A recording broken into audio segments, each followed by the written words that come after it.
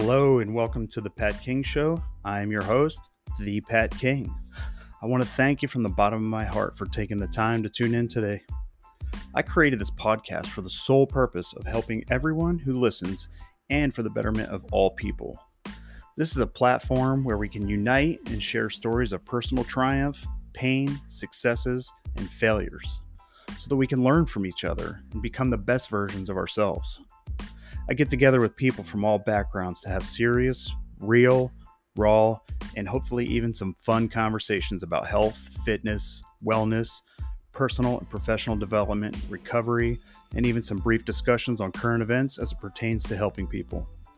My life's passion is to work on being a better human each day before my feet even hit the floor, so that I can best serve others while they're on their journeys of personal transformation, and hopefully empower them to chase their passions and their dreams. I hope you can take at least one thing away from this podcast that will help lift you up in some area of your life. Enjoy the show and be sure to stay tuned at the end for some special announcements. Don't worry, I'm not going to try to sell you anything, I promise.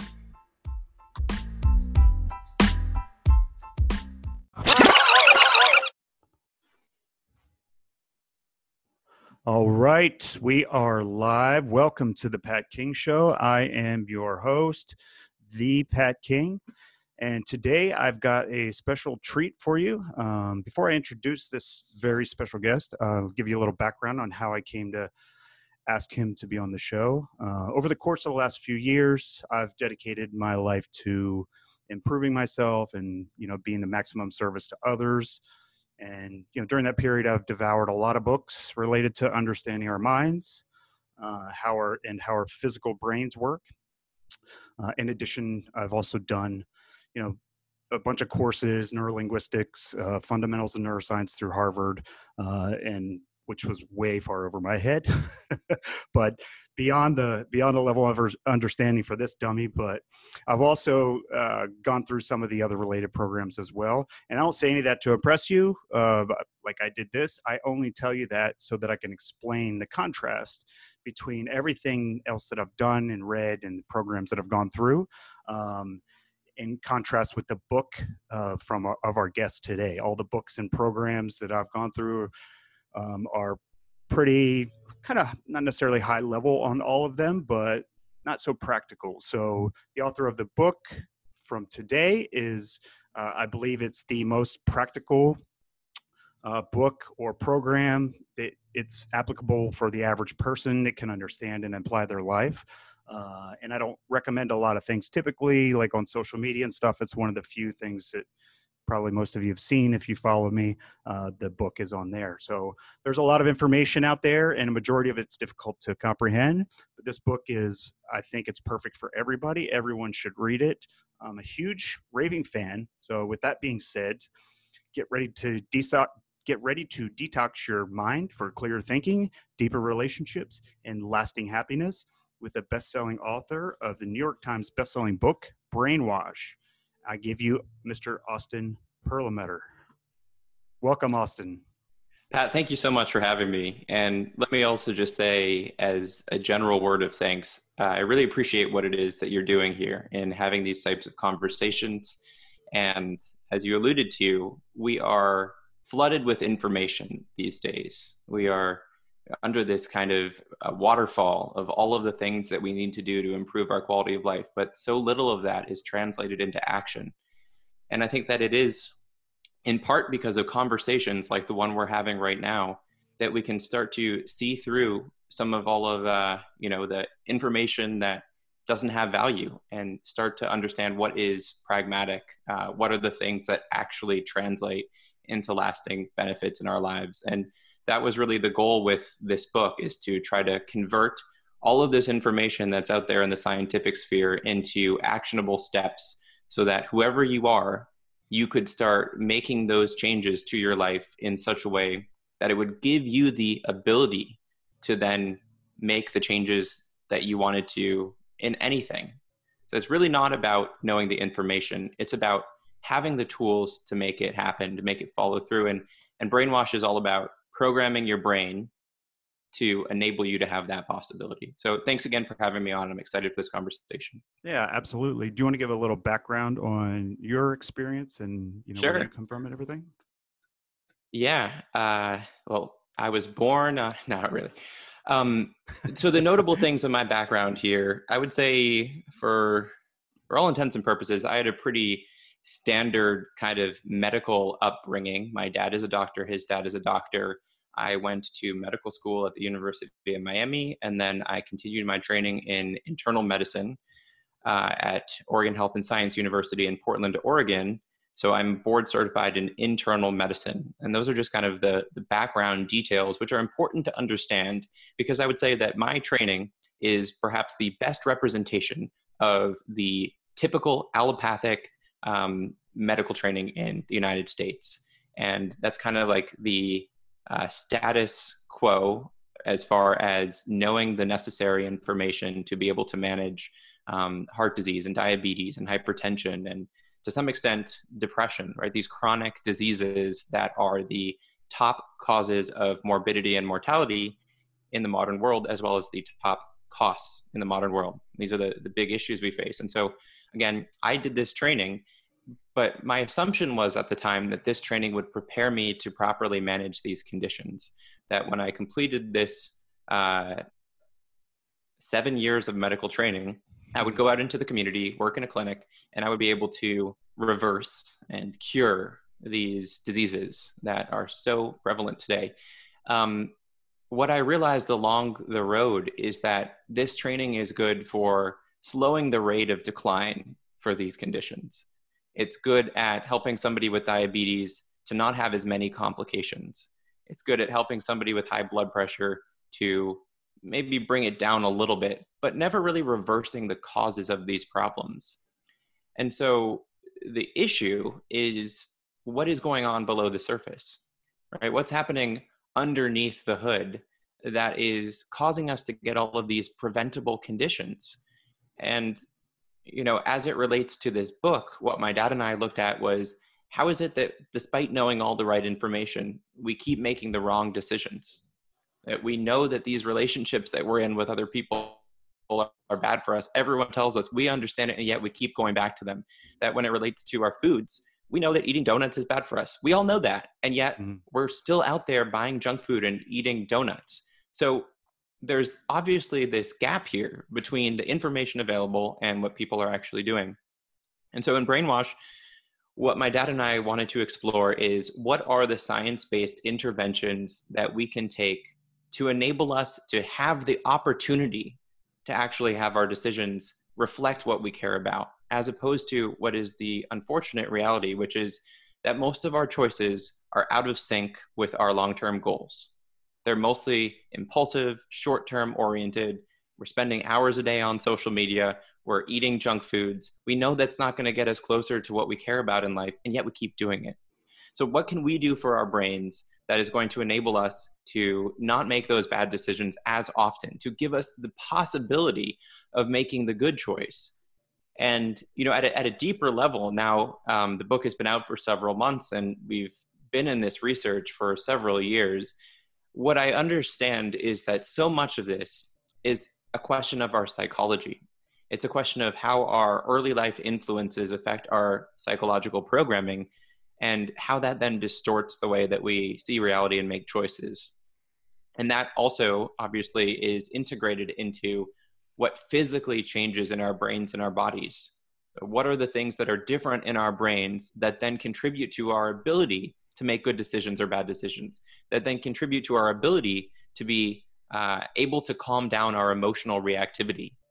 And so I really think that's where the meat of all of this is. That's where the rubber meets the road. If you want to start making better decisions, if you want to start reaching the outcomes you care about, you can read all the self-help books you want, have at it. Self-help is a $10 billion a year industry. Obviously, there are a lot of people out there who are making their living telling you what to do.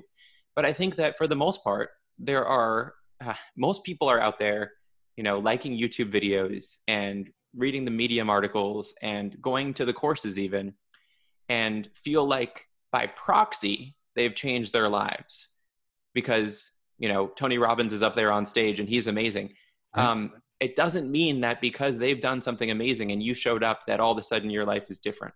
And in fact, that's kind of the challenge of human life is how do you actually get yourself to change and get closer to your objectives? And I want to say, I'm not trying to knock Tony Robbins. I think he does Right. amazing stuff. Sure. But just in general, we've got all of the information out there as far as where we're trying to get to. What we don't have is the tools to get us there. And to reiterate this, I think it really begins with understanding the neuroscience of decision making and the underlying psychological mechanisms that predispose us to certain patterns of behavior.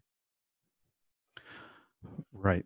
So that would lead me to the first question that I wanted to ask you would be, as far as when it comes to, so we learn all these things and we know what we're supposed to do. Um, and if we have like the steps that we're supposed to take and the things, like if we don't have the support in our environment, how do we overcome, Yeah. overcome that? Because I mean, you're right, we have a lot of information, and I forget more than what I retain when it comes to information. Me too. And even if I know sometimes, some people out there, I do pretty good, but there's a lot of people out there that struggle with taking that consistent action when they know what to do, but their environment might not necessarily be conducive to that. Yeah, well, Pat, I think you make a good point here. And that is, I think the majority of us struggle to follow through on the things we care about. Everyone has their New Year's resolutions, but most people drop off. And again, I don't look at it as any fault of their own. I just think that it's hard to get yourself to do something that you're not doing. Otherwise, you'd already be doing it, right? It's nothing too Mm, complicated there. But you also referenced another really important point, which is the significance of environment. And so, I guess before we get to that, I would just like to tell listeners or viewers that I think it's really important before whatever it is that you want to do. I mean, the first step is to decide, why do you actually want to do that? So you say, I want to make $1 million. I say, sit down and ask why, because there are obvious compromises you're going to have to make if that's really what you care about. And I think that most people are setting surrogate outcomes, whatever it might be, even things like weight loss. mm, They're using those things because what they really want is safety. What they really want is to feel connected to other people. What they really want is more long-term satisfaction. And so these are these surrogates, and we set those as our goals, and then we forget that we really need to reflect on those and kind of tweak them as we learn more about ourselves. And this is actually one of my biggest gripes with the way our education model works is we kind of set this outcome is, I want to be a lawyer. In my case, I want to be a doctor. And therefore, mm, once I become a doctor, everything will be taken care of, not realizing that in the example of medicine, doctors are not happier than the average people. Rate of burnout for doctors is 50%. The rate of depression and suicide for doctors is higher than the average person. So that's not a good outcome. In any case, the point I wanted to make is, first of all, you need to reflect on what it is you actually care about. And that's kind of another discussion. But once you've done that, then you need to say, how can I optimize for that outcome? And so as it relates to changing our behavior, I think there are kind of these two major contributors to the ability to change our behavior. One of those is our conscious decision making and our ability to kind of in the moment think through A versus B. And then the other is our unconscious programming. And so that has more to do with things like habits, things that happen in the background. And they're both really big as it relates to making decisions. We have this idea that if we want to do something differently, all we have to do is remember that in the moment of decision and we'll do it. And it's just obviously not the case. I think that a lot of the actual decision is made before the moment of decision making. And let me say that again, because it's kind of an interesting point. By the time you get to a decision, so let's say you're at your friend's birthday party and there's a piece of chocolate cake and you've decided you don't want to be somebody who eats chocolate cake. You're trying to lose weight. You're on a diet. By the time that piece of chocolate cake gets in front of you, most of that decision has already been made because the unconscious influences are huge. You're smelling that. That's activating hormones in your brain that are going to change your preference for that cake. You have the social cues, right? You don't want to disappoint the person next to you. So what I'm saying is the best way to make a good decision around the chocolate cake is not to put yourself in that position in the first place. So then that gets to the question of your environment and how that affects decision making. And I think it's huge. I think it's hugely undervalued how much the environment shapes the choices that we make. And so that's everything from, the people you're around to the context. For example, if you're looking on a menu and your goal is to, let's say, be cost conscious of what you're ordering on the menu, and the restaurant just throws out a ridiculous price that the most expensive item on the menu is $80, and then the next most expensive item is $50. Because they set that initial price, you will look at the $50 meal as cheap compared to, right, the $80+ meal. And so you're more likely to pick that. So that's like an environmental issue that we need to be aware of. So it's all about these environmental cues. Other things would be, let's say your goal is not to drink coffee in the morning, but you always walk into that environment in your office where there's the free coffee sitting there with the cups. Everyone else is drinking it. You're smelling it. You're a whole lot more likely to drink that coffee. And by the way, I have nothing against coffee. I actually just had some coffee myself. Excellent. But the point is, if you're aware of what you want to get to, and then you're aware of the factors that are contributing to the decisions that you have to understand as far as getting to that outcome, then you can start making choices. So this is a very long-winded explanation to get to your specific question. Your specific question is, what do you do if your environment is stacked against you? What do you do if your significant other that you live with has a obsession with eating refined carbohydrates? What if they're a baker, right? And you're trying to go keto and they're baking muffins in the kitchen all day long? That's not so easy. So, there isn't going to be a blanket statement that I can give you here. The point is, though, that there are still things that you can do. So as an example, one of the better examples I like to give people is when you go to a grocery store and you're hungry, you're going to buy more food and unhealthy food. That's just what happens. If you are going to be in a situation where unhealthy foods are going to be in front of you and there's nothing you can do, let's say you have to go to your mother-in-law's house and she is going to be preparing, a giant pasta meal. You're trying to go keto. There's an obvious conflict coming up. So you can do a couple of things. One is you can pretend you're sick. Not a great option. You're going to use up that excuse pretty quickly. The other is you can make a clear statement at the meal, which is, I'm not doing this right now. I'm not eating carbs, and risk potentially damaging those relationships. And then there's kind of the middle ground mitigation piece, which is you eat a big healthy meal before you go. And in that way, when you get there, first of all, you're not as hungry, but you can also kind of feed that into your explanation, saying, look, I'm doing this other thing, have a little bit of the pasta, but your neurotransmitters aren't going against you and saying, hey, you know what? We're really hungry right now. We need to eat that big bowl of pasta. Forget about all the other stuff, but it's here. It's in front of me. So again, that's just one example, but I think that the key is to be creative in the decision-making around it. If you can avoid it altogether, fantastic, right? If you can do things to mitigate the overall risk, even, that might be necessary. That might be the only option. So let's say it's not your mother-in-law, but you're going into the office and everyone in there is eating the free muffins that your boss always brings in. You ate a big bowl of scrambled eggs and kale beforehand, or whatever it is that you want to eat. You're not going to be as tempted to eat that muffin. So you're not working against yourself. And really at the end of the day, it's all about yourself. It's all about either are you working with yourself or against yourself. And I think that as it relates to challenging environmental situations, there's a key that I think is relevant really across all behavioral change, which is you need to be planning for your future self, not your present self. So if you're messing up right now, learn about what's going on. Don't blame yourself, right? Don't try to force yourself out of that situation. Plan for tomorrow, plan for a week from now, because those are the situations in which you're going to have more control. And so that means, if you live with a bunch of other people in your house and they don't eat very healthy, maybe plan for creating your own shelf of food in the kitchen, right? Don't figure it out during the meal where you've just been served a big plate of whatever and you feel really awkward saying no. So these are just some thoughts. Again, there's no blanket catch-all statement I can make, but there are still things to do. And I don't discount the fact that it can be really challenging, depending on your environment, to follow through on the things that you care about. Oh, last thing I would say on that, and probably the most relevant thing as it relates to the book that we wrote, which is, again, you don't want to be working against yourself. And if any component of your poor decision-making is due to you feeling like it was just too hard to make the right decision, even though you knew what it was and you would have been happier had you made a different decision, then that's the time to work on your brain. Mm. Work on your brain so that it's easier to make the right decision. And we can talk about each of these things individually, but what we describe in the book is how everything from getting better sleep to exercising to eating the right foods to meditating can help you to create a brain that is on your side at the point of decision making. So you're not trying your absolute best to force yourself to make a good decision, but instead you and your brain are on the same team.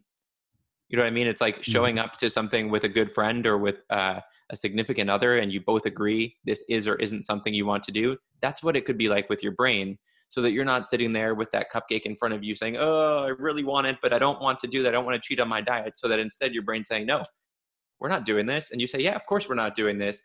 And it doesn't get eaten. Right. Yeah. So, I mean, there's so many things in your book that that are applicable to the programs that I have to help people, and so much similarity. And we have to. You mentioned something that made me think of this. Is I always constantly tell people that you have to think about the person that you want to be, like not who you are today, not your past, not what you went through, but in my mindset. And I don't really like using mindset; it's overused so much. But you have to focus on the person that you want to be. And do you want to be the type of person that eats cake, or do you want to be the type of person that doesn't eat cake? Yeah. Um, so I guess two things there. One is I agree with you. I think that the present and past selves are very helpful in educating us on what is most likely to happen, our patterns of behavior. And so we can use that to get to our future selves. But the other kind of deeper point that I heard from what you were saying is we really want to create an identity that is consistent with the decisions that we want to be making. I think that well, this is kind of a psychological concept that Carl Rogers came up with, the ideal self, and the idea that there is the person we want to be, and then there's the person we actually are. And it's the distance between those two people that causes us to have a lot of kind of Mm. psychological grief. And so the more that we can reshape our identity to be consistent with who we actually are, or the more we can reshape our ideal self to be consistent with our identity, I should say, the better for us. And what we know is that when we're under stress, when we're under chronic stress, anxiety, our decisions are worse. So we'd be more likely to eat junk food or less likely to exercise. And so what that tells me is there's kind of this interesting psychological manifestation here, which is if we create an unrealistic version of ourselves where we're never eating junk food, and even if we're doing pretty well, we always have that gap, Mm. that's going to cause us stress. That stress is actually going to make us less likely to get to that ideal version of ourselves. It's going to compromise our decision making. So, to this end, I think it's really important, yes, to start creating a better identity, but to do it in small ways. And instead of saying, my identity is the person who never eats carbohydrates, my identity is the person who is 100% plant based. Look, I'm not taking away Mm. from plant based diets. They can be great. Depending on who you are, they can be great. But to say my identity is somebody who is willing to change, who is willing to improve. And if you make it small like that, then you can start saying, I'm the type of person who brushes my teeth twice a day. Hmm. That's enough. Yeah. Because then you're starting to create that story, that internal identity of somebody who is successful at changing who they are for the better. You're no longer the person who says, my identity is the person who loses 30 pounds in 2 weeks, where you fail. And then again, that gap increases between your ideal self and actual self. You develop stress and you become less likely to continue to improve. So I think it's all about an iterative change with Mm. small changes that over time will enable you to get to that person that you want to become. Yeah. So, yeah, it's about creating those tiny habits, like starting with the little habits. And for me, like I started with in the morning, the very first thing, and it's still my mantra, still to this day.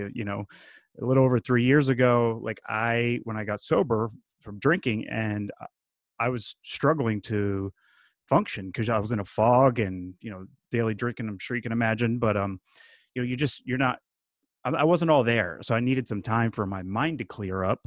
And the only thing I could focus on every day was my mantra is just, you know, I want to be a little bit better than I was yesterday. I'm committed to being a better person than I was yesterday, or some version Yep. of that every single morning. And then when and some days I feel like I was really good at that. Some days I wasn't, but the next day was a new day. So it was starting simple, you know?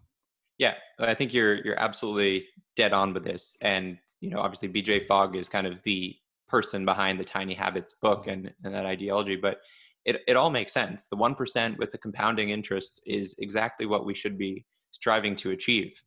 And an interesting thought that I just had as you were talking about your mornings and the kind of the way that your brain was functioning. I mean, we all know that um, various aspects of our life, whether that's the food we eat, the things we drink, the relationships that we're in, change the way that our brains are literally set up, like the physical infrastructure of our brains.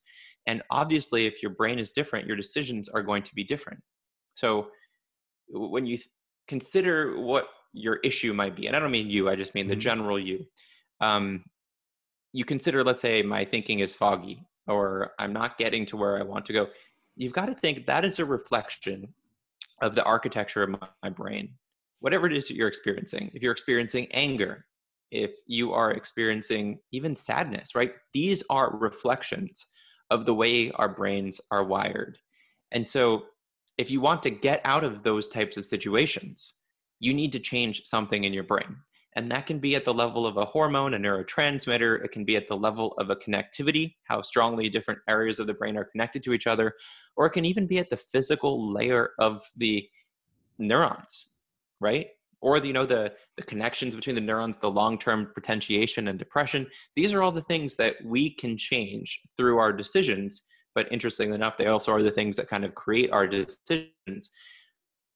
The point being, if you're in a state that you don't want to be in, then you need to make a change to the part of your body that is causing you to experience that state. And my sense is that as humans in general, we tend to go towards things like the mind, right? Well, my mind wasn't in the right spot. I was out of my mind, whatever that might be. And Mm, it's kind of a cop out because I don't know what the mind is. I don't know if you're right. able to define it better than I can. I don't Mm-mm. know that it exists. It's kind of a created term, a catch-all for, something along the lines of a soul and identity. I'm not sure. But from a pragmatic perspective, if you're in a place that you don't want to be in, I think it's a lot more helpful to think about what are the things in your brain and your body that you can change than it is to talk about where your mind was at. I mean, I think the mind is kind of the superficial level of something was going wrong with who I am. But if you can start nailing it down, it does two things. One is it enables you to be more explicit about what you're changing. It gives you a whole lot more variables that you can work with. But also, it gets you out of this cycle of blaming this identity mind thing for all of your problems. It's, oh, well, if it wasn't for me being the problem, then I could move forward. Well, is that helpful? I mean, we are all a combination of all of these cells and all these impulses, and that creates who we are as people. So you can just blame yourself as an identity, or you can start saying, maybe what I need to work on is my neurotransmitters, or maybe what I need to work on is my immune system, or maybe it's my gut lining. Then you're making progress. But it requires us to reconceptualize this narrative of self-blame for all of our problems, and it starts becoming like a puzzle. It's, here are all the pieces that I'm aware of, and where is something going wrong? And then what can I do to start remedying that problem? Yeah.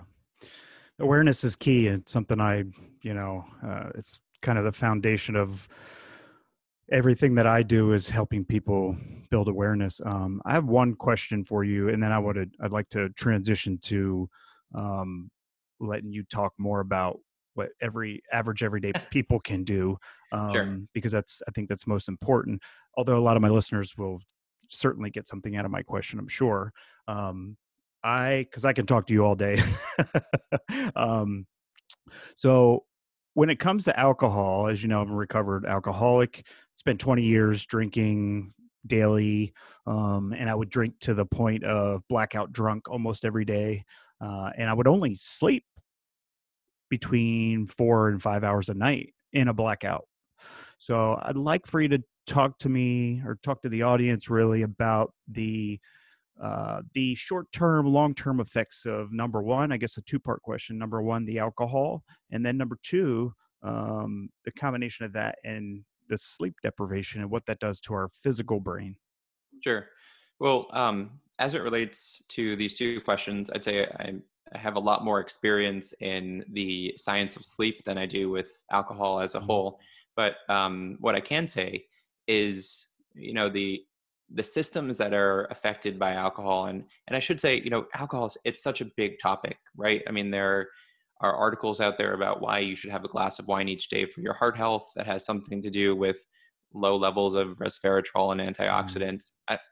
Not really a huge fan of that. I think if you want to have the alcohol, that should be because you enjoy it and you can get your antioxidants elsewhere. Right. Um, and then, all the way up to really what you're describing, the types of situations that lead to life-threatening conditions like liver failure. And certainly in my time in the hospital, I saw a lot of that. Um, but the point is that alcohol is it's a poison to the body. It's a known carcinogen, and it just happens to have some cognitive effects that people enjoy. And so there's a lot to break down there. You can go through the pathways, the GABA pathways that are activated or deactivated in the brain. You can talk about other neurotransmitters. You can talk about levels of consciousness. You can talk about how there's the lack of kind of suppression and relative inhibition that comes from drinking alcohol, and what are kind of the reasons that a person may have for trying to blunt some of the thoughts that come in a sober state. But I guess like, as a general thought here, I having heard back and forth the benefits of a bit of alcohol and the downsides to a bit of alcohol, I think it's clear that it's not good for us as a whole. And while there may be a kind of small peak there for benefit, or a U-shaped curve depending on how you look at it, as far as cardiovascular and protective benefits, I'd say if you're doing that, then you really should look at it more, I think, from the social and psychologically beneficial perspective, and not as a health intervention per se. So let's then move to the piece that I'm more familiar with, Mhm. which is the sleep impact. And certainly just for people who are, maybe not with huge issues with alcohol, but there's, as you know probably quite well, a large cohort of people who engage in binge drinking in college, and who are finding themselves in a cycle of, passing out after leaving a party or whatever, and trying to also at the same time optimize to do well on tests and to be thinking well. Or let's say you're just drinking and trying to go to work and perform the next day. It doesn't work, right? We all know what a hangover feels like. Well, not all of us, but many of us Mm. know. Um, but also, the quality of sleep with alcohol consumption is not good. And there's a faulty assumption that as long as your eyes are closed and you're unconscious, you're getting good rest. And it's just not the case. So alcohol throws all of that off, because what you really want in good sleep is to have a solid ratio of non-REM or deep sleep and REM sleep. And so it tends to be that you get more non-REM sleep as a whole in the first part of the night, and more REM sleep as a whole in the second part of the night.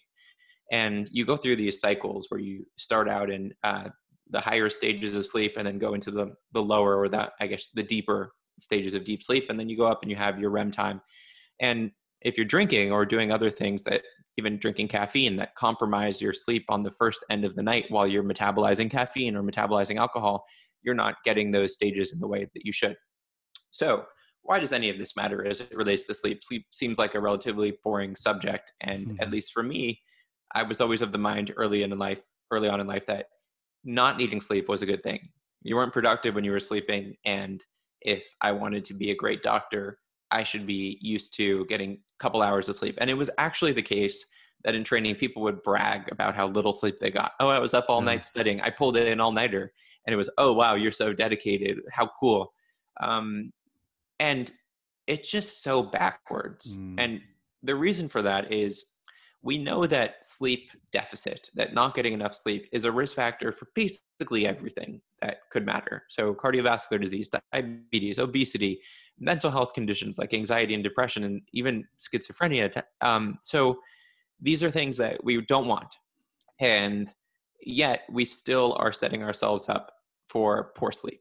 We are still prioritizing watching that last episode of whatever or spending a little bit more time on the phone while we're not sleeping. And, there are so many reasons for this. I think one of the big ones, especially these days, especially right now when we're talking during the pandemic, is that we're just on our screens. Mm. And there's always time to check your Instagram one more time before bed. There's always time to check your email one more time before bed. And why that's a problem is two big reasons. One is that's very activating. These are instances in which our brains start to turn on, light up, and in many cases activate the stress response, especially if you're checking the news before bed, let's say, or your email. Um, as we go to sleep, our cortisol levels, our stress hormone, they're supposed to go down. So your kind of lowest point of cortisol should be around midnight, and then it should start going up again to get you prepared for the next day. But if you're giving yourself a jolt of that sympathetic activation, that cortisol activation before bed, it's not going to do you any favors as far as falling asleep. And I don't need to really explain this from a scientific perspective, because anyone who's gone to bed stressed knows that it's not the best thing for falling into a nice night of sleep, right? So that's not good. But the other thing is, these devices put out high levels of blue light. And so there's a spectrum of visible light. Blue light is part of that spectrum. Why does that matter? It's because blue light in our brains is interpreted as it's a new day, early in the day, bright sunlight, right? It's telling our brains this is the time to be awake. So when you get blue light coming in through your eyes, your brain says, let's be ready to be awake. And so it's damaging to our sleep cycles. We know that people who are exposed to things like e-readers before bed tend to get worse sleep. So again, some very basic reasons why we're not getting good sleep, and some very easy things for people watching this to be thinking about if they feel the quality of their sleep isn't that good. If they're giving themselves that sleep window, which really should be at least 7 hours per night for the average person, and they're still not waking up feeling refreshed. But why, again, should we be caring about sleep? So maybe just talking about depression and cardiovascular disease isn't doing it for you. You think to yourself, okay, fine, but I'm eating healthy, so why should I care so much about sleep? Well, the interesting stuff is how sleep affects our emotional state and our decision making. And that's really what we try to get into in the book, because I think that's the stuff that people don't know about. And so, again, coming back to this question of what is it we're trying to get to in life? If you're trying to get to a better job, if you want to make more money, if you want to have better relationships, if you want to be happier, right? Whatever it is, you're going to need to make certain decisions to make that happen. If you want to get a better job, then you need to show up at work and you need to be on your A game, right? You need to close that deal or whatever it is that you do for work. In order to do that, you need to have your brain on board. And in order to do that, you need sleep. So there's the scientific reasoning as to why this happens, which we can get into in a moment. But what people need to understand is that even one night of poor sleep is going to make your brain more reactive. So studies have shown that after one night of sleep deficit, the part of the brain called the amygdala, which is one of the more reactive parts of the brain, is more active in response to kind of negative imagery. So that's indicating to me that your emotionally reactive center of the brain is more active when you don't get enough sleep. And we also know that there is a connection between the prefrontal cortex and this part of the brain again called the amygdala, which is essential for self-regulation. And that after a couple nights of sleep deficit, there's decreased connectivity in these brain scans when they look at those two regions of the brain. So what does this all translate into is when you don't get enough sleep, you're more emotionally reactive, you're obviously not going to make as good of decisions, your attention isn't there. I mean, anyone trying to drive for 18 hours in a row knows that when you don't get sleep, you can't focus. So again, regardless of the outcome that you want, sleep is going to make it more likely for you to be able to follow through and get to that outcome. And the last kind of just general interesting thing that I would mention about sleep, and I'm happy to talk more about sleep if you want, but is this recent discovery in the last decade or so of something called the glymphatic system, which is a drainage mechanism for the brain that is preferentially activated in sleep. So we know that all aspects of the brain, any living cell is going to create waste. And we know that when that waste piles up, it's just like if the trash isn't taken up, it's not great. And the brain tissues, the neurons of the brain, they create this waste. And so you've got to get rid of that. And unfortunately, some of that waste is stuff like amyloid, which we know is built up in diseases like Alzheimer's disease. So if you want to get rid of that waste, how do you do it? Turns out sleep. Sleep opens up the spaces between these cells in the brain, and it lets that waste get flushed out. So again, just kind of an interesting point here, but if you're looking for reasons to start getting that better sleep, there are so many of them. Yeah, it sure is. It's something, it's something I've struggled with my whole life. And, I still, even the past few years, I've been, um, trying to dial in every part of my health, and my mind is a big part of that. And sleep is a big part of that. And I still struggle, I have to, it's hard. I think sleep comes naturally to some people. But for me, I have to focus on like dialing every little thing in order for me to get 7 hours. Like if I get Yeah. 7 hours, I'm good. Like that's a good night's sleep, and the more I focus on it, the better it gets. But it's a macro effect too. It's not like it's the little things we do day after day after day that compounds Yeah. and gets us more restful sleep on a consistent basis, not just about one night good sleep or 2 nights. It's the big picture. So yeah. Yeah, and I think it is sleep is kind of and our ability to get good sleep is a microcosm for the larger picture. It's a question of what is and what is not within our control, Mm, and the more that we can do to optimize for sleep, the better. And so, one of the things we give as recommendation is to try to make your room a sleep sanctuary. You mm, may not be able to control what happens to you throughout the day. You might have a stressful job. You might have a stressful relationship. You may have other situations going on in your life that make it hard for you to get good sleep. But as much as possible, when you go into your bedroom, whatever that looks like, try to control for a couple of variables. One is minimizing the amount of light that gets in. One is keeping it a bit cooler, right? So 65 to 70 degrees is probably better than 70 to 75 degrees. We know the body likes to be a bit cooler during sleep. Try to keep your phone outside of the room so you're not distracted by that. So it's really these types of things. We can't create this perfect situation where we have no stress in our lives and we get 7 to 8 hours of sleep and don't have to worry about what happens mm, the next day. We all, well, I think at least I do. I lay there in bed, and the first couple of minutes, it's, oh, but you forgot about this. And yeah. tomorrow, this thing's happening that you really should have been on top of. But, the more that we can be able to have the narrative in our head, too, of it's more important for me to sleep than it is for me to worry about these things right now. It's kind of the whole mindfulness meditation piece where you're starting to gain some perspective over your mind, again, whatever Mm, that means, but those rambling thoughts in your head that make it so hard for you to do what it is you're trying to do. right.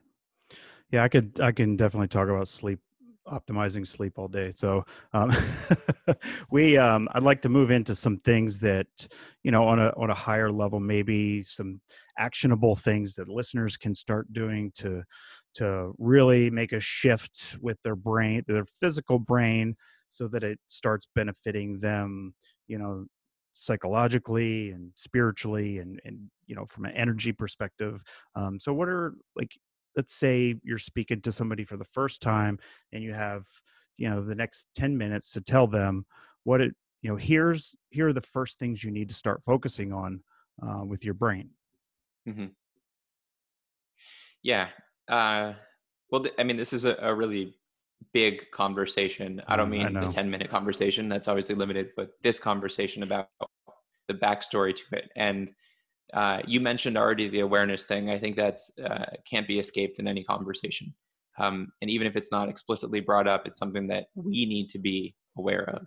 Mm, So, so I guess let's say there are all these different contexts, but the context in which you're hanging out with a friend and that friend is doing some things that you don't think are good for them, there may be no situation in which you can just tell them to do something differently and they will do that, right? I think we've all had that experience. mhm, Friend, family member, whatever, you think, I'm worried about them, I don't like their decisions, and you try to just tell them what to do differently.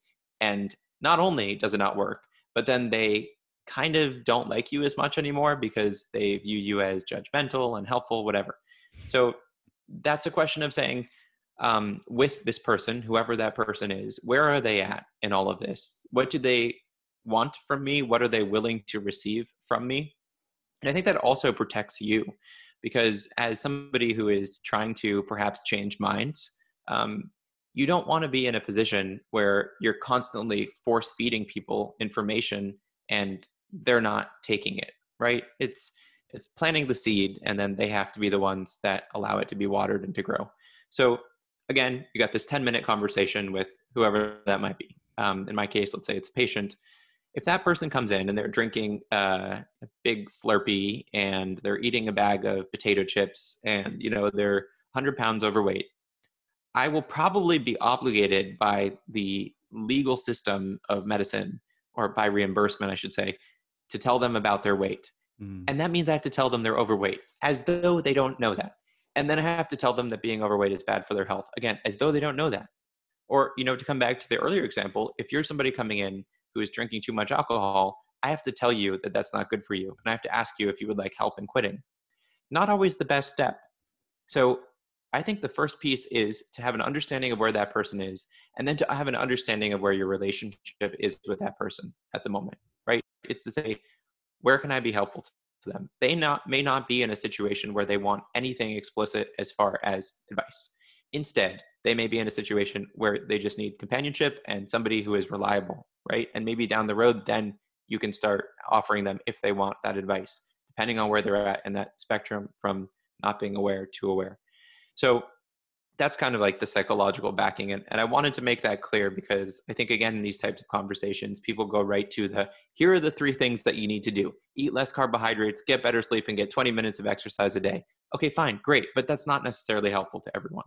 So with that said, let's go into, if you have a listener who wants to start making the positive changes to improve their brain health, what are the most practical steps for that stage? If you're ready to make a change, you want to know, what can I add to my day or change from my day?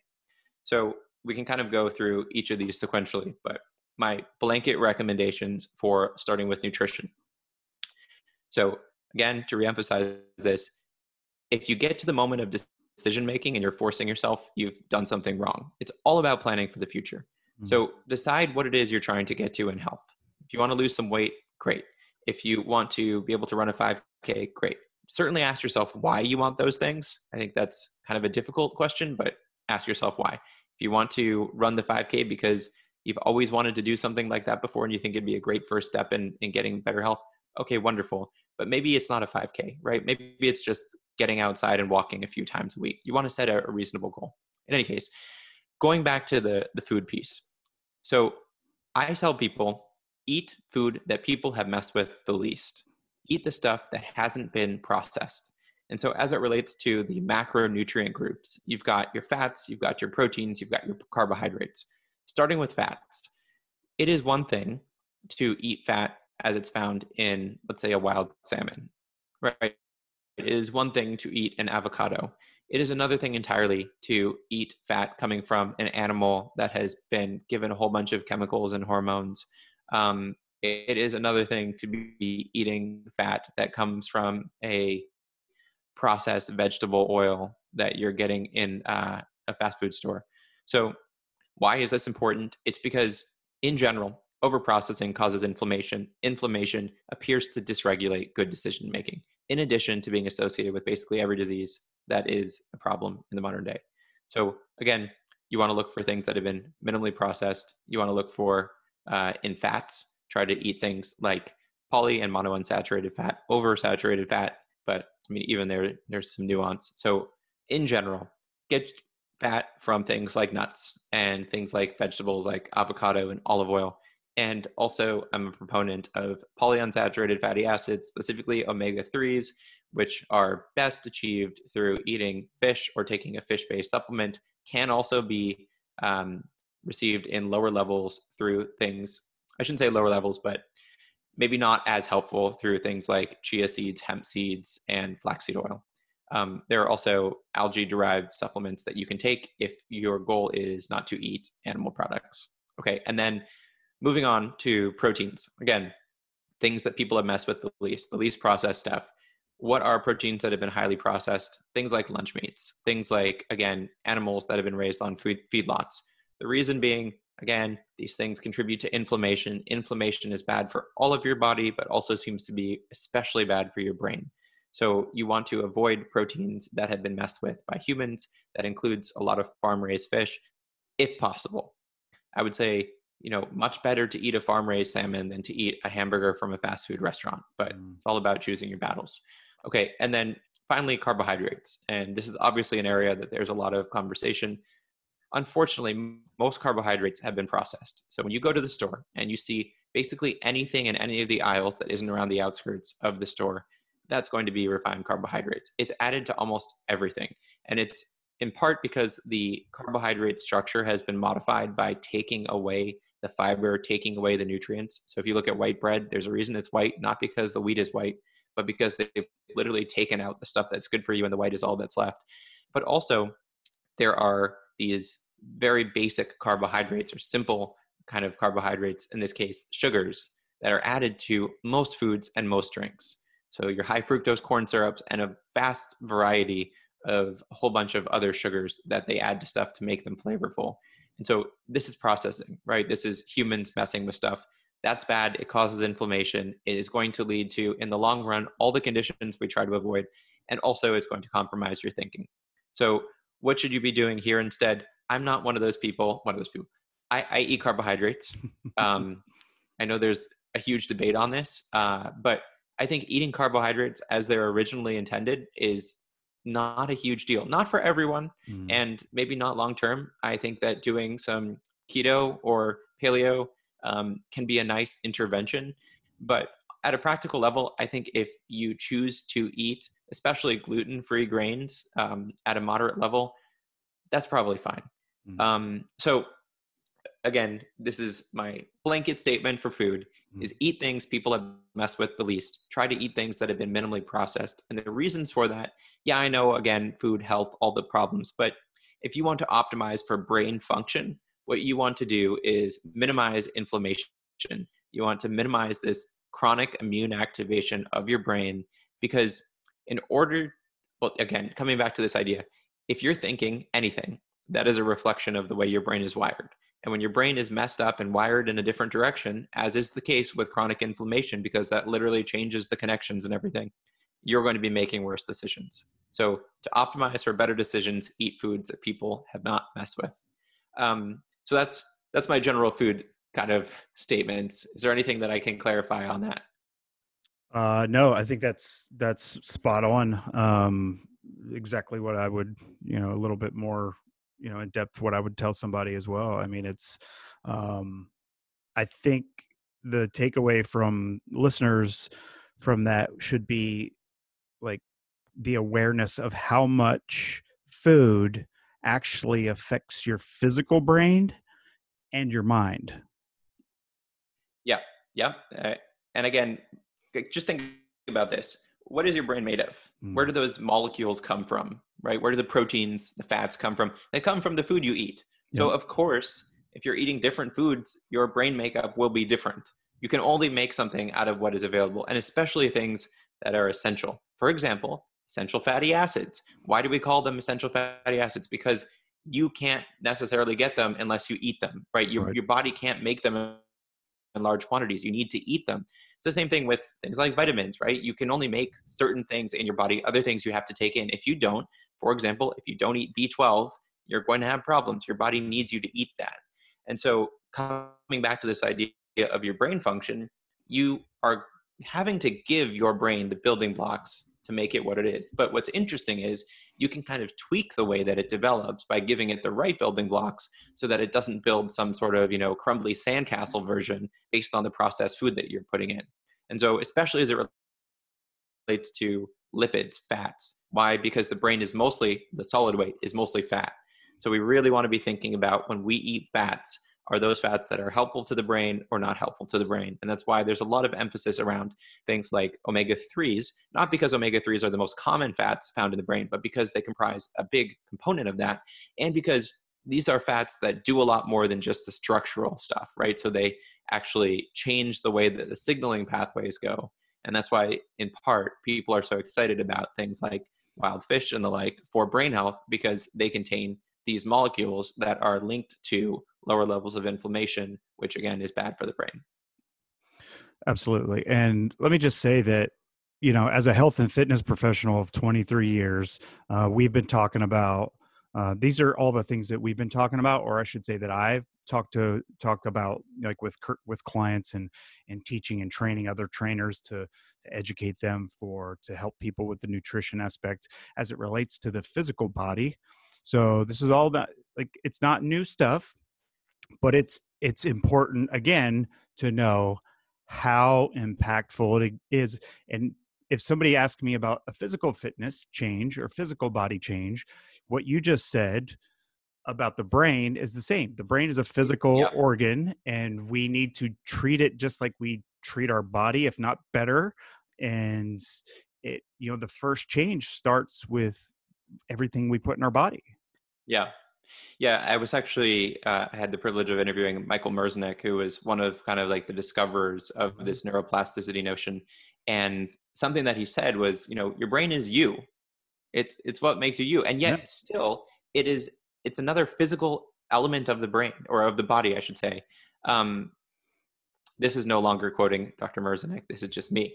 But we have this idea that the brain and that self are somehow not connected, right? That there's this version of us, there's this continuous version of us, the self, with certain preferences, with certain ideas, that is not really related to the brain itself.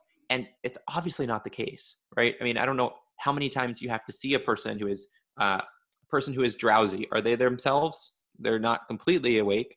A person who has dementia, are they completely themselves? A person who is even sick and has a fever and is a little bit off, are they completely themselves? It just doesn't work unless you are willing to say that the self is a reflection of the brain. And so when you appreciate that, I mean, again, what is the self? Just like the mind, it's kind of a created term. But when you appreciate that, then you can say, just like I want to exercise my biceps so that my biceps become bigger, more healthy, and stronger, that there are things that you can do to exercise or improve the quality of your brain. And with the bicep muscle, you could say, well, if I work on my bicep muscle, then not only is it going to look great, and so I can do some great photos, but I'll be able to curl more weight, right? That's kind of the function. It enables us to curl. With the brain, if you start making these changes, you're going to see those changes not as increased strength, but as clearer thinking, right? As more emotional regulation, as the ability to make better decisions. So these are the things I think we need to be talking about because they are within our control. And we like to just, again, look at personality traits or look at decisions as something that's immutable. It's outside of our control. It's a reflection of the self. But no, it's not. It's a Mhm. reflection of our brain structure. And that's what neurogenesis and neuroplasticity is all about. It's the idea that we can create new brain cells. It's the idea that we can change the connection between those brain cells over the course of our lifetimes. So it's within our control. But really the first piece here is, again, getting back to the concept of awareness, is understanding that it's within our control. It's the meta awareness that our thinking itself is something that we can alter through our choices. And it's so empowering, but I think it takes a moment for that to really settle in. Absolutely. So as it relates to the food, and because everything, you know, we talk about like everything is connected, and you know, and which it is, and so as it relates to the food putting into our stomach, let's talk about the the connection with the gut and our brain function. Yeah. What connection? No, really. There is. Let's start with the basics. What is the gut? Mhm. So the gut it's the digestive tract. It's commonly referred to as, you know, the intestines, and really people focus on the large intestine because that's where the microbiome or the gut microbiome primarily lives. But the gut is really starts at the mouth, goes all the way to the anus, includes all these other organs, you know, the liver, stomach. Um, and why is that important? You know, for a long time it was you have gut issues or you have brain issues or you have both, but they're not really connected. And obviously that's false, right? Everything in the body is connected, everything relates to everything else. But what I think is the best way to conceptualize this is our bodies and our brains are a reflection of our interaction with the outside world. It's basically, how does the outside world influence our DNA? Those are the variables. Unless there's something else that I'm missing, you start with your DNA, and that DNA is exposed to your environment, and over time, that leads to different phenotypes, right? And different phenotype meaning the way that you look, the way that you express yourself, and such. So then the question is, where is that data stream coming from that makes you you, that is affecting your DNA? We always talk about the basics, like the senses, right? So I saw something and therefore I now am different, or I heard something and therefore now I think about the world differently. But it turns out that a ton of that data is being received through your body's gut. What is that data? It's your food, right? It's all that food. When you eat food, that is sending a signal, that is information that your body is needing to incorporate so that it can better adapt to the environment. So, for example, if you're running out of food, your body is going to interpret that and say, oh my goodness, resources are scarce. And it's going to change your programming completely. We know that in the fasted state, various pathways are turned on. For example, you have higher levels of BDNF in the brain, which is actually a good thing, but you also dampen a pathway called mTOR, which we don't have to get into all of that stuff right now. But again, to say that if you're not eating food, your body interprets that as information and it makes the necessary changes. Similarly, if you're eating certain foods, your body is going to say, here's what's going on in the world around me. Here's how I need to adapt to it. It's going to take those little building blocks of the food and put them in different places in your body depending on what that food is. And so then that kind of brings us to the other piece of this puzzle, which is, so yes, the food itself is being translated into signals that are reaching your brain, that are reaching your entire body and changing who you are, but also your microbes. Depending on the source you look at, it is thought that we have in our bodies, on our bodies, around 30 trillion or so bugs. And so of these, we talk primarily about the bacteria, and there are a bunch of other bugs. There's archaea, there's viruses, there's fungi, all these other things, but the bacteria are interesting. And that's why when you hear about the gut microbiome, we are primarily talking about the bacteria that live primarily in the large intestine. That's where the concentration is the highest. So why does this matter at all? It's because these bacteria are also in constant communication with our bodies. It's not like there's the bacteria and then there's us. These guys are always talking, sharing information, sharing molecules. So those bacteria actually create molecules by digesting our food that reach our brain. Those bacteria create molecules that influence our immune system, which then influences our brain. And all of these things are interconnected. And there's a couple of major pathways between the gut and the brain. The big one you'll probably hear discussed the most is the neural pathways. So that has to do with the enteric nervous system, which is kind of a localized nervous system in the gut called the second brain by some people. And then you have the autonomic nervous system, which, pause me if this is getting too annoyingly technical in any way. But so you have the autonomic nervous system, two branches, sympathetic, parasympathetic. Already mentioned sympathetic earlier, associated with the stress system. The parasympathetic nervous system is associated with typically rest, digest, more of the kind of maintenance of homeostasis. And the parasympathetic nervous system has like this one nerve that everyone's always talking about called the vagus nerve. And the vagus nerve runs from the gut to the brain. We had thought, or I had thought in an incorrect way, that these nerves, of which the vagus nerve is one, which are called the cranial nerves, send information from the brain to the rest of the body. And that's kind of what they do. And maybe they take some signals back to say, here's how that information was used, right? So they drop off the information and say, oh, how are things going? I got to report back to the brain, and that's it. It turns out that most of the pathways in this vagus nerve run from the gut to the brain, not the other way around, which is fascinating because it means that it's more important to get the information from the gut to the brain than from the brain to the gut. So what is that information? It's what's going on in the outside world. Is there inflammation in the gut because it has too many unhealthy bacteria? Are we eating enough fiber? Is there a place of fasting? Do we have the resources to be able to continue to build muscle, or do we need to take a pause and do we need to do a clean out? Again, deactivating that mTOR pathway. So the vagus nerve is going to convey information from the gut to the brain, and tell the brain, here's what's going on in the world around us. The other last thing I will mention here, so obviously this is a complex topic, but the gut microbiome, again, these bacteria that live in our gut, they create a whole bunch of metabolites. They create a whole bunch of chemicals. Some of those bind to the terminals of these nerves, like the vagus nerve, and they go up, they get transmitted into electrical and chemical signals in the nerves, and then they get converted into signals in the brain. But these gut microbes also create something called short chain fatty acids. And again, you probably know about this stuff, but I think it's important to note. So what are short chain fatty acids? They are a gut microbiome byproduct of the microbes, the bacteria, metabolizing fiber. So the food that you eat, when you eat fiber, it's broken down by the gut.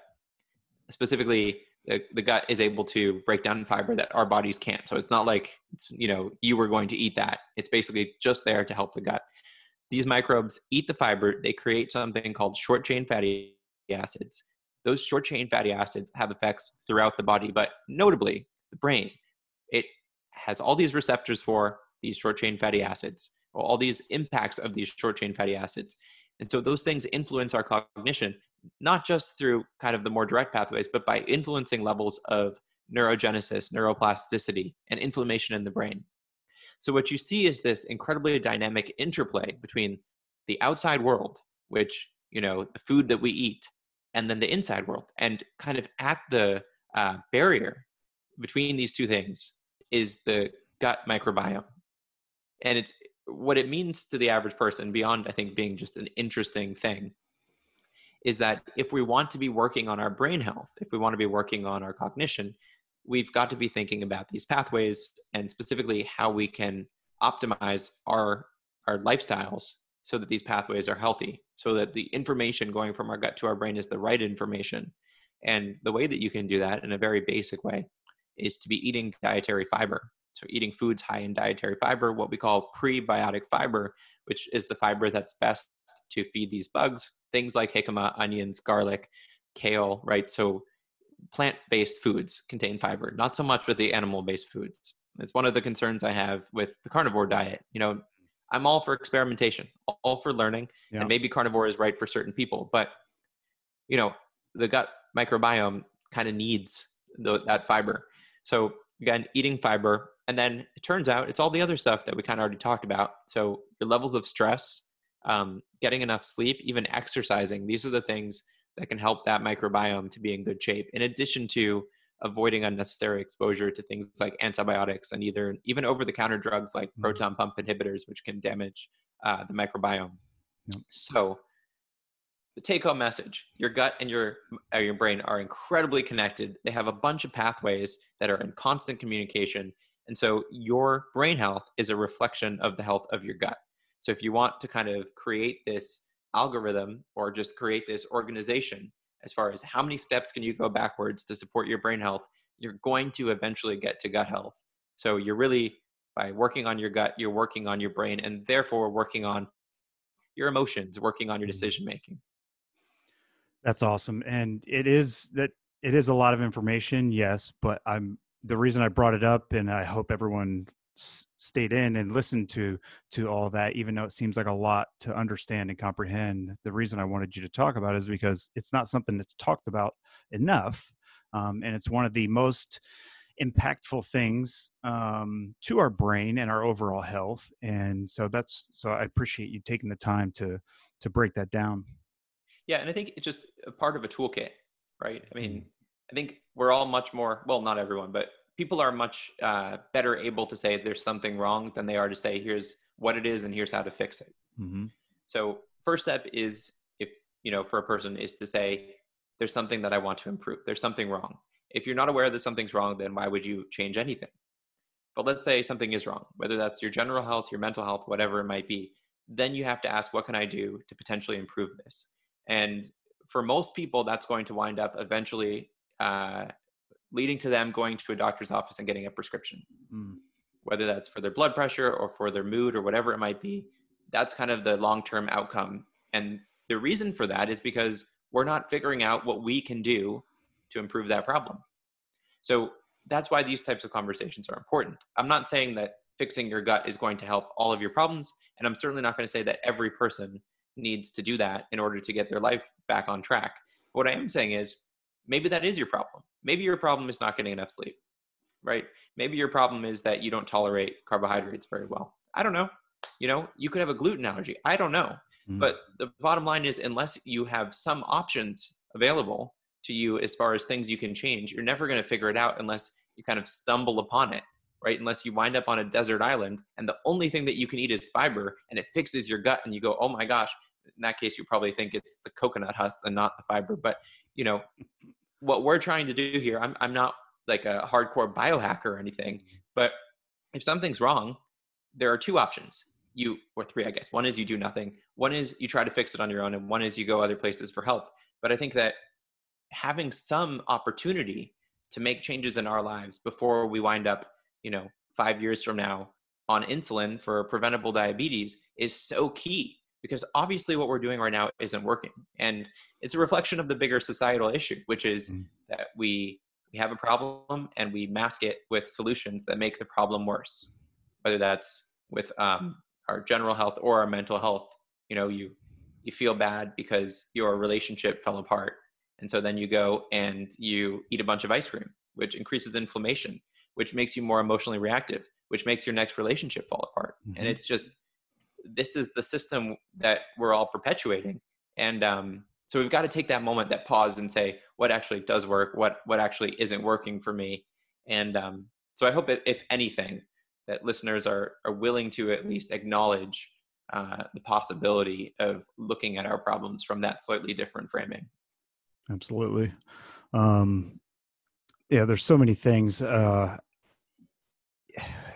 mean, food reform is a thing on my list that, like, I would love to get into, not with you, but or maybe with you someday. But just there's so much that needs to change societally, Yeah. and yeah. So Yeah.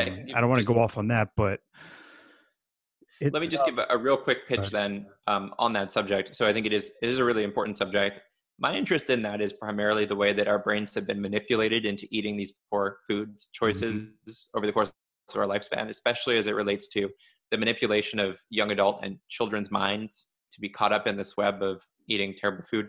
Um, I would endorse Mark Hyman's new book, Food Fix, Mm. as a far more comprehensive look at what is going on with our food system today, because there are so many different levels at which this is a problem. And it can be overwhelming, but at least that gives an outline as far as, here are all the factors that are contributing to our problem today. He feels that the majority of our issues today are, at least in part, a reflection of our food issues, and I tend to agree with him. Mm. I wholeheartedly agree. My girlfriend and I talk about it constantly. We're both pretty much very into trying to figure everything out with food. Yeah, Whatever's going on in our life and how we feel, energy. I mean, anything and everything. It comes back to food. She's very strict paleo, and I'm a kind of a paleo slash keto. I'm more of a cyclic keto now. I do enjoy my carbohydrates sometimes, but the food is so important. yeah, I can't emphasize it enough. yeah. And where you're at with that, though, is such an amazing thing, which is that you're willing to experiment and see what Mm. it does when you change things around. Um, there is there's a tendency, I think, for people in the nutrition sphere, even lay people who are engaged with the nutrition sphere, to basically adopt a specific diet and then dogmatically defend it against anything else. And you know, I'm a proponent of the ketogenic diet. Uh, I've dabbled with it. I've seen the science. I try to, for the most part, not eat too many simple carbohydrates and to generally lower my carbohydrates. But there are reasons why it may not be good for everyone. Mm. And, similarly with the whole carnivore vegan debate right now, come on, like, is it possible there are people who will do better with more meat? Yes. Is it Right. possible there are people who will do better with more vegetables? Absolutely. So starting There's from not a a place, one size fits all for everybody. yeah, Everybody is different, and yeah, that's what we have with to everything, not just remember. food. Yeah. So obviously there's a whole lot more we can discuss here. One of the other things that I'd like to talk a little bit about is something that people might not be aware of, as it affects your brain, the physical brain as well, is empathy. Yeah. Yeah. Yeah. Well, so let's talk about empathy a little bit, as far as a general term. There are thought to be a couple different types of empathy. So there's emotional type of empathy, which is that you feel what another person is feeling. There's cognitive empathy, where you can understand it intellectually. And then some people will say compassionate empathy is a third. But in general, what empathy means is just an understanding of what other people are experiencing, whether that's a felt experience or an intellectualized experience of what other people are experiencing. And so I guess, first of all, why does it matter? Well, at a basic level, you need empathy to enjoy life. If you want to have relationships, empathy is essential. Imagine spending time with somebody else and just, first of all, not caring whatsoever what they think, and also not understanding at all what they think. Um, it's not going to go that far. And I, I like to say that in the modern world, the biggest possible catastrophes that we face are all characterized by deficits in empathy. So what do I mean by that? Well, what are the things that are most likely to kill off the human race, or to make us significantly have significant issues? So one would be climate change. If climate change is a thing, and I think it is, then how do we, justify not doing anything about it? The way we do that is we don't worry about the future. We don't worry about other people. We don't worry about our future selves. We continue burning up our resources for the moment and kicking the can down the road. So that's an empathy deficit. All right, what about nuclear holocaust? A really fun topic for everyone. Um, you know, Maybe not as likely as it was a couple of decades ago, but I think given some of the leaders who are currently in power, doesn't seem completely off the table. And I'm thinking about, what are the situations in which somebody decides the right next step is to push this button and destroy an entire country? How could that be compatible with empathy, right? Feeling for other people, thinking about how these things will affect them. It just doesn't work, right? And so in essence, I see empathy as a higher level human function. There are certain types of empathy. There's a lot of discussion of mirror neurons and the like that seem to exist in primates and other forms in other animals, where they care about each other, they feel, right, what the other animal is experiencing. But the cognitive empathy is really what appears to be a human characteristic that is both unique and so important for us as our success as a species. And that is to understand that there's more to this thing than what we believe, that there's more to this than what we believe in this moment. And as it relates to what I see going on in the world right now, the polarization, especially in the United States, it's insane. Here we have these two political parties that are just increasingly putting out these horrible statements about the other people, these ad hominem attacks, and really not discussing the actual problems and coming up with pragmatic solutions, because all of the time is spent demonizing the opposing party. Mm. And you see this type of polarization across the board, whether it's religion or political affiliation or geographic location, it doesn't matter. People seem to be becoming more tribal in the way that they look at each other. And that is, again, it's an anti-empathy. There's also this piece of it, which you talk about in the book, which is the narcissism piece. And so narcissism, again, kind of variably defined, where you have different types of narcissism, like a grandiose narcissism where you just feel like you're so great, or a vulnerable narcissism where you're really not so confident. And so it's a different scenario. But the point that we make in the book is that a person's sense that they are so much better than everyone else and that they're the only person that matters is really an empathy deficit. And that is an issue too, because again, if our goal is to, depending on where you put your goals, but for most people, your goal is to live a happy, healthy life, that is something that is significantly benefited by empathy. People who have more empathy tend to do better. They tend to have better relationships. They tend to be happier. They tend to have lower risk of developing significant diseases. And there's kind of the next level here, which is that social relationships are protective against a bunch of problems, mental, physical health issues.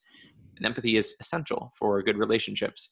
So empathy, really important. As it relates to the brain, what we talk about here is that specifically this cognitive empathy, the ability to mind read more or less, and to see what other people, to understand what other people are thinking, is a reflection of the part of the brain called the prefrontal cortex. The prefrontal cortex being the most recently evolved part of our brain that sits right here behind the forehead. Lots of different components to the prefrontal cortex, but in general, we think that it is tasked with some really important skills. So things like, again, the ability to maintain function, the ability to maintain, focus, attention, but also the ability to think through more complicated problem solving. And so we need this in order to maintain higher levels of cognitive empathy. Let me just transition here to another little kind of side note, which is very related. And that is, a lot of people will say, so empathy sounds great, but it's kind of is or it isn't, right? You feel or you don't. And it tends to be the case that people see empathy as a challenging thing to affect. In the medical research, there are a lot of interventions to improve empathy. And the reason for that is, as you probably expect, patients like doctors who have more empathy. Mm. Imagine that. A patient wants to go to a doctor that seems to care Right. about them. But you see, outcomes are actually better for patients when their providers have more empathy. So first off, yes, you can increase your empathy. Just thinking about how it might look from somebody else's perspective is an intervention in increasing empathy. But there's kind of some cool ones too. So one that we talk about in the book is nature exposure. Mm. Very random, I know, but why does this matter?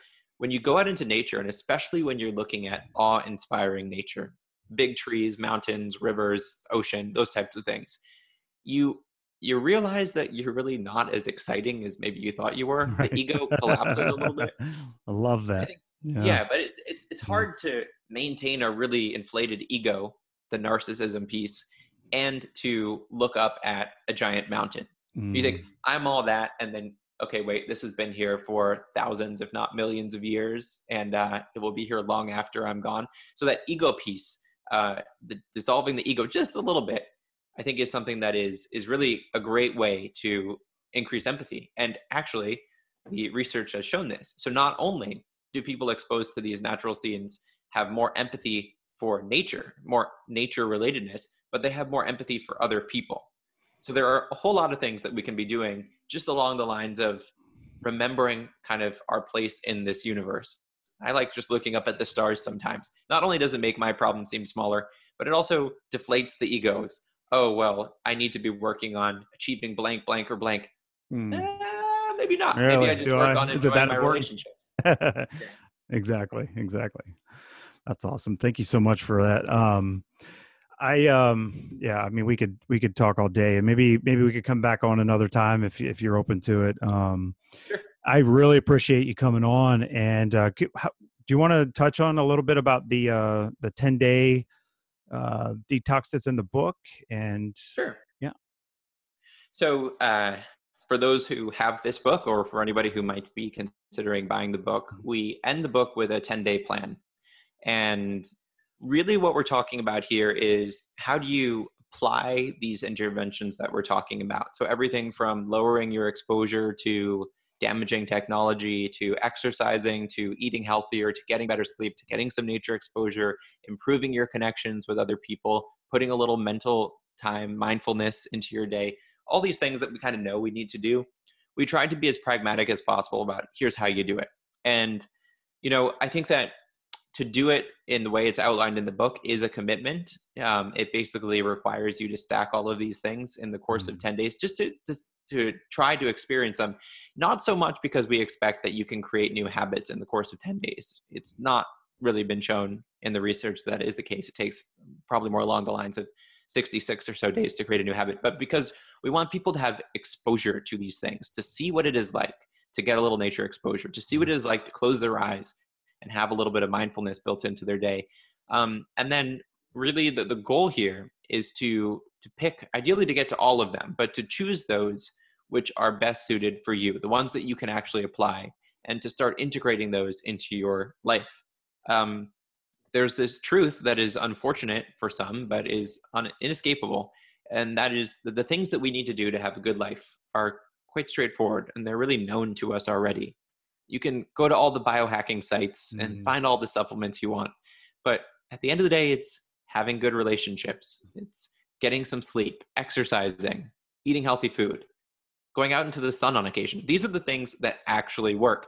And they're not as sexy as taking some nootropic, but it doesn't matter because these things have been around for thousands of years and they will continue to be around for thousands of years, and they're really free. Mm. So the goal then isn't just to know these things, it's to know how to apply them in your day. And I think especially to know how they affect your brain. Our goal here is to get off of this cycle that most people are in of instant gratification, poor decision making, and on instead to a cycle of good decisions, of satisfaction as opposed to impulsivity and chasing this fleeting happiness. The way that you do that is through these lifestyle interventions. So, how do you put that into play? That's what the 10-day plan is all about. It's about making that easy. It's about finding ways to integrate this into your day so that, you know, the long-term goal here is to be doing these things to give you the opportunity to enjoy your life and also to give you the opportunity to do other things if that's what you want, right? So if you want to run that 5K, if you want to find that romantic partner and be present with them and not constantly hoping that they're going to save you from the person you don't enjoy, then you need to have a brain that will let you do that. Mm. And, we're not reinventing the wheel here. These things have been known. But I think what people haven't thought about before is, how do you look at this from the perspective of improving your cognition, improving your decision making? And also, what are the things that are out there that all of us are experiencing that are incredibly damaging to our decision making, that are keeping us down, that are manipulating us into believing stuff that is completely counter to us living good, healthy lives? Because this is just the unfortunate reality of things, is that most of the stuff that is out there is kind of set up in such a way that will make your life worse. We bring up the example of food a lot, and that's because most foods contain sugar, Mhm. added sweeteners. Most drinks contain added sweeteners. That stuff is not necessary for anyone. There's no need in your body for the sugars that people are adding to these drinks, and especially no need for the artificial sweeteners. We know that these things are damaging to the gut. We know they're damaging to our thinking and inflammation, and yet we keep consuming them. The world is set up for us to continue to make poor decisions. So unless we get out of that cycle, we should Mhm. expect to have poor outcomes. Yep. That's really what we're trying to do, is just create a little bit more insight into how bad it's gotten and what are the things that a person can do if they're interested in climbing out of that hole. Amazing, brother. That's good stuff. So excited that you came on, and there's just so much we can jump into. And unfortunately, there's not enough time. Plus, I don't want you to give away the whole book because I want people to go buy your book, and I'm not getting anything from it. Am I? No. I. It's just really an amazing book. It's packed full of information. Again, the most practical guide to changing your brain and changing your life that I've seen in my years. And it's, I don't know how much it is, $20 maybe. It can really change your life. And I would absolutely recommend you getting it and put it into practice, and don't make it just information, because information is useless without action. And the things that are in this book are actionable things that are easy to do. And I promise you, within a week, and I love the 10-day thing, because I promise you within a week or so, you're going to feel different. You're going to see a change. You're going to maybe see a physical difference. You're definitely going to feel a mental, cognitive difference, and a psychological difference. Your mood's going to change. All these things that it's packed in this book is just, everybody needs to get it. And everyone needs a I'm not copy of paying this you. book. I know I Everyone know. knows. But I firmly believe this is a book that everyone needs for their life and to teach their children. And it's a huge thing on my list to work towards, is helping our adults teach our children better, better, like healthier lifestyle choices and healthier habits, and teach them a Yep. bit more about food and how our brains work. And there's so much work that needs to be done. And I'm so grateful for what you and your dad do, and your dedication to making this change in the world, through changing our brains. Well, Pat, I really appreciate that. And just to your last point there, I completely agree. It's become so apparent that if we want these things to stick, we have to be thinking about how we're influencing our children, because Mm. that mental manipulation starts at such an early age that sets us up for these lifetimes of poor decision making. But for those of us who are listening, right, for the adults, realize that that change has to start with you. Mm. that you can't be teaching your kids stuff that you don't know. And so I think just developing that mindfulness around what it is we're actually doing, and how our thought patterns are either helpful or hurtful to us is so important. It's something that I've been trying to learn more about as the years go on, but really wish was something that I learned in my early adulthood. It Mm. would have saved me some Yep. time. But it's Yep. it's the growth that comes from the discovery, right? Exactly. Exactly. All right. So how can everybody find you? Where are you at? Social media, website, whatever you got. Let them have Yeah. it. So my website is austinperlmutter.com. Again, it's just my name.com. If you're interested in the book, you can either find a link on my website, or there's a dedicated book website, which is brainwashbook.com. And then I have, either fortunately or unfortunately, I'm not sure, some social accounts. I'll just give my Instagram. It's at Austin Perlmutter. If that's something that you like to do, you can connect with me there. And I've actually started my own podcast. So if you want Sweet. to hear more from me, you can Yeah. find that on my website. Nice, nice. And you can find his Instagram on mine if you're on mine. And I'm also going to put everything on the show notes too. Wherever you find this podcast or video, it'll be in the show notes. So if you're driving, you can just go check out you can go to thepatkingshow.com, and, or you can check out the Facebook pages, which is Facebook / the Pat King Show as well. And everything will be there, man. Thank you so much, Austin. This has been Yeah, awesome, and I look forward to hopefully having you on again and digging into some other things. If you want to collaborate on anything offline about some of the stuff we talked about, I'm happy to help you in any way I can serve you to help better your help you in your purpose. Please let me know. I appreciate that. Thank you so Awesome. much. Thank you so much. Thank you all for tuning in, and till next time, take care. Bye bye. Hey, hey, hello there. Well, you made it through, and most importantly, you did not die from me boring you to death. Well, thank you again so much for tuning in. I very much appreciate it. If you have any questions, please reach out with questions. I'm going to be doing a Q&A session, hopefully weekly, starting next week. And you can submit questions at askpatking.com. And if you just want your questions answered via email or something, just let me know. That's fine too. I can do that for you, and I answer every question personally. And if you have more questions about our guests from today's show, you can check out the show notes for all the episodes at thepatkingshow.com. And always looking for guests to tell their stories.